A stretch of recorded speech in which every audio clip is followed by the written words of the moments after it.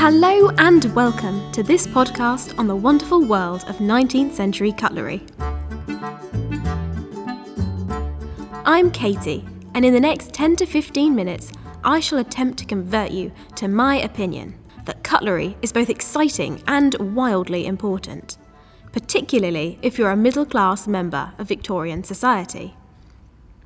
But before we head off to the past, let us consider cutlery's place now.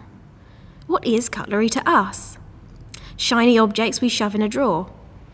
We only really value them when we don't have them.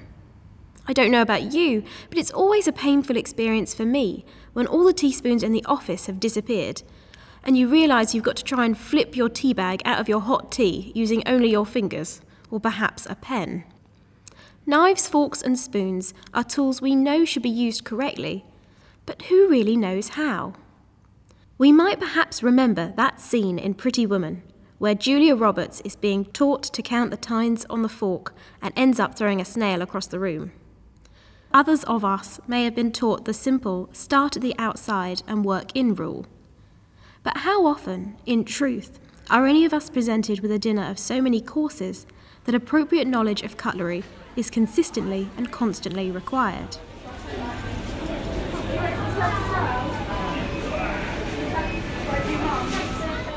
This is the sound of a McDonald's restaurant on a Saturday lunchtime. Pop music, kids playing, and the rustle of paper napkins, the slurping of straws. The one thing you can't hear? The clatter of knives and forks. I must admit, this is a more familiar scene to me than a table spread with row upon row of shining silverware.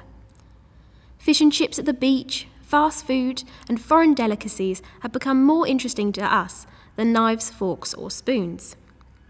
I think most of us would agree with the philosopher Roger Paul Droit when he mused that the fork eludes scrutiny.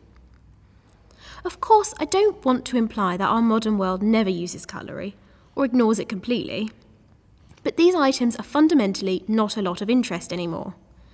Even in Sheffield, the historical centre of British cutlery manufacture, knives and forks seem to have lost their original appeal. At the entrance of both the Millennium Gallery and the Kelham Island Museum, places that celebrate Sheffield's historical links with the cutlery trade, stand sculptures made from knives, forks and spoons. The original purpose of these objects have been lost, transformed into art. Repurposed, forgotten, unused. It's not surprising that we forget to see the significance of these objects to 19th century society.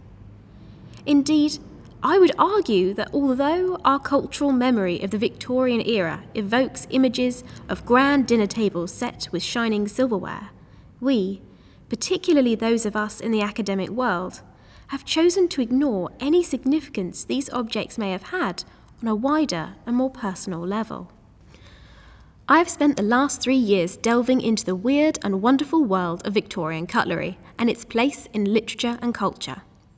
I have found these objects appearing in the most interesting and unexpected of places, falling out of cupboards, pinning windows shut, even coming alive in Alice Through the Looking Glass, where forks fuse with other items and fly around the room.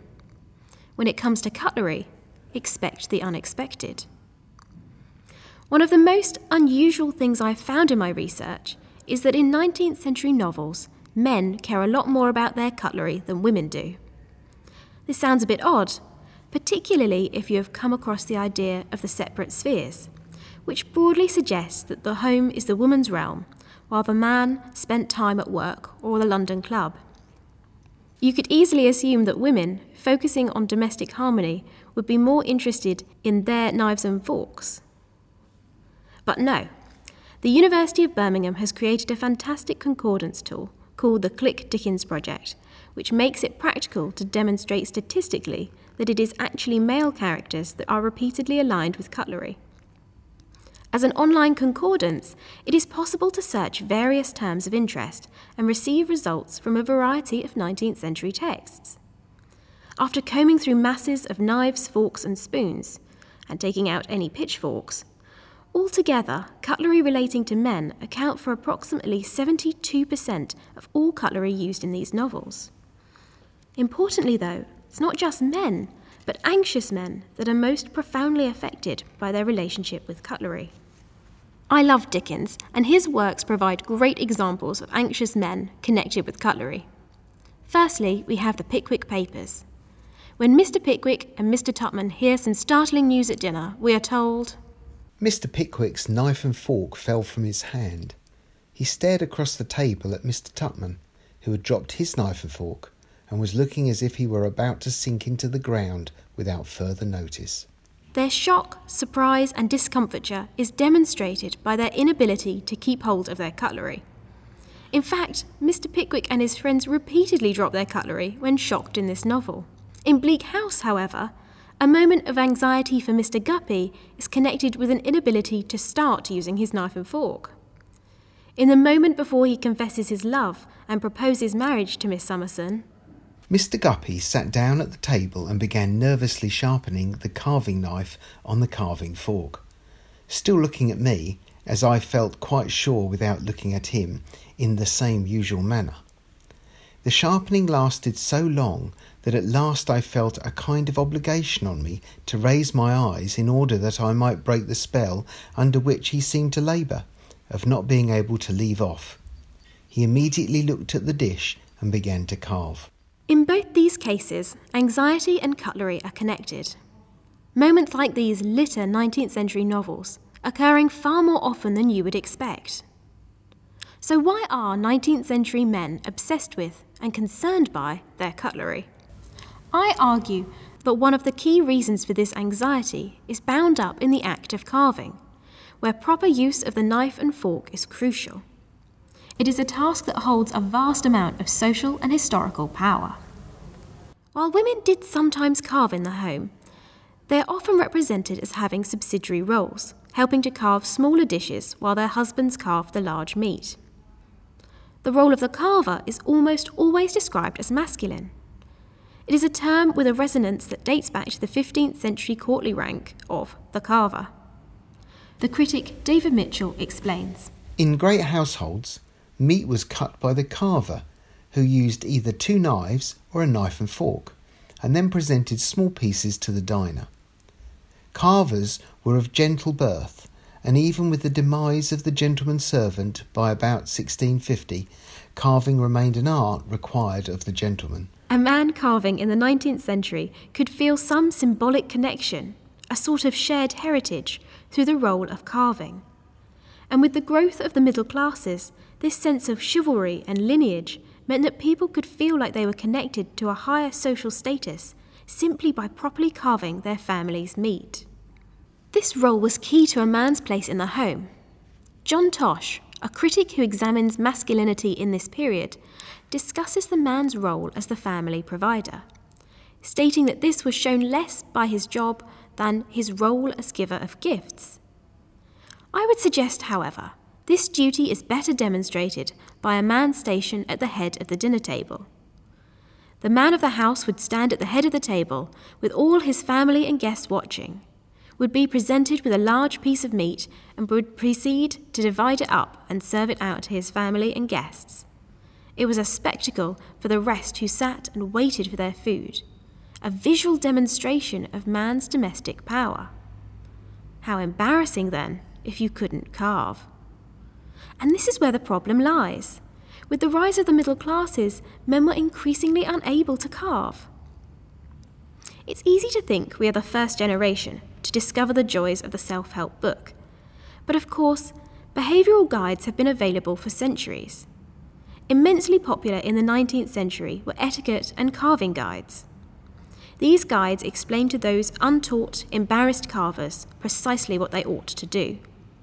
For instance, the Handbook of Carving, with hints on the etiquette of the dinner table, 1848, explains, with the aid of diagrams, how to carve a shoulder of mutton.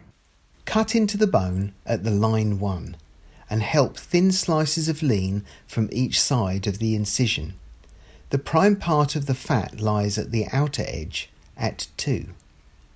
Should more meat be required than can be got from that part, cut on either side of line 3, which represents the blade bone, and some good delicate slices may be procured.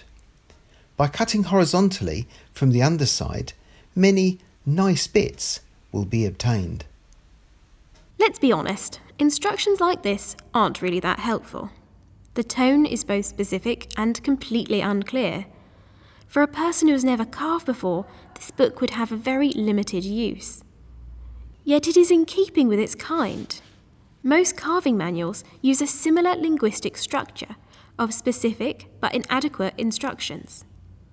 Is it surprising then that carving, so highly prized and yet so poorly explained, became the site of anxiety? So why is it important to look at cutlery? To construct a whole understanding of a novel, we have to examine the objects that may not seem important to us, but were fantastically significant to the culture in which the novel was written. If we do this, we can begin to unpick their use and may uncover a whole host of new meanings. While we have comparatively little interest in cutlery now, it is only by examining these items that we can begin to unpick how 19th century texts use cutlery as a manifestation of the anxiety felt by men in the home. If we fail to understand the value of objects to a society that pours great significance into them, we lose a step in understanding different cultures and our own history. Thank you for listening. I'd like to thank Paul Jackson and Jonathan Jennings for their help making this, and to Polly, Joe and everyone at Techne for giving me this opportunity. The music was by Kevin MacLeod of Incompetech. I'm Katie Jackson and I do hope you've enjoyed.